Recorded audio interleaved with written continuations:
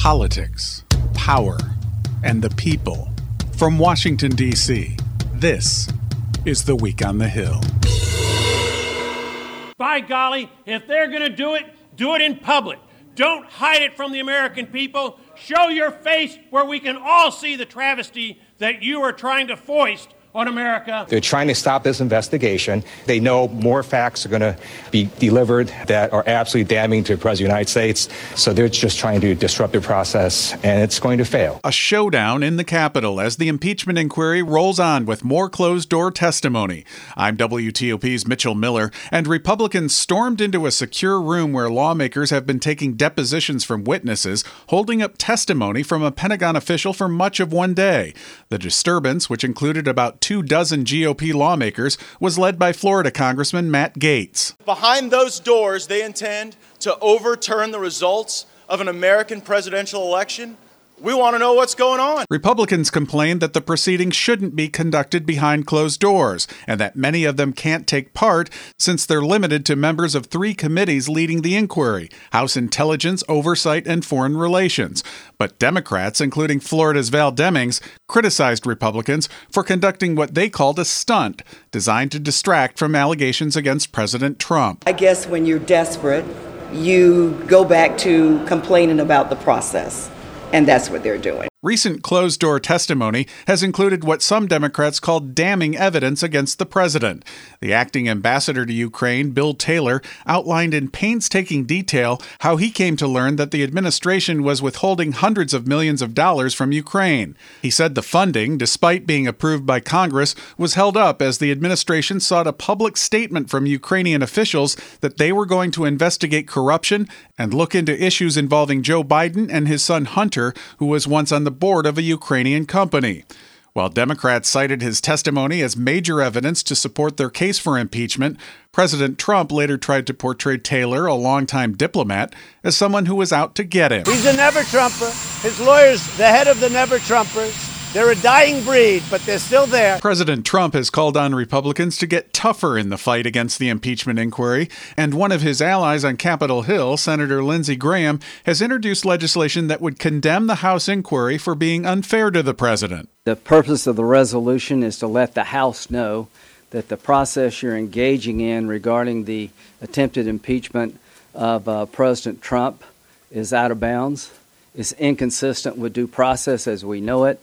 It's a Star Chamber type inquiry, and it's a substantial deviation from what the House has done in the past regarding impeachment of other presidents. But the Senate's top Democrat, Chuck Schumer, is skeptical of the Republicans' call for transparency and open hearings, noting the administration has repeatedly fought subpoenas and that Secretary of State Mike Pompeo has not agreed to talk to lawmakers about matters related to Ukraine. So what is it, Trump administration? What is it, Republicans?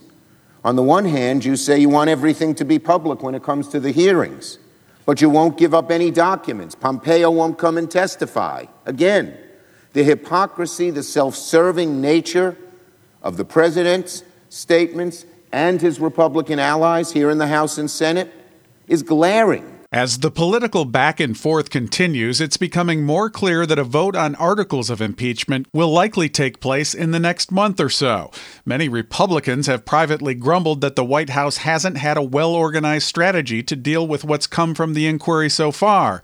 And Senator Lindsey Graham indicated GOP lawmakers are working with the White House to improve their messaging. He even had some praise for former President Clinton and how his administration handled impeachment. What he did is he had a team that was organized, had legal minds that could understand what was being said versus the legal proceedings in question, and they were on message every day. The President Clinton defended himself, but he never stopped being president.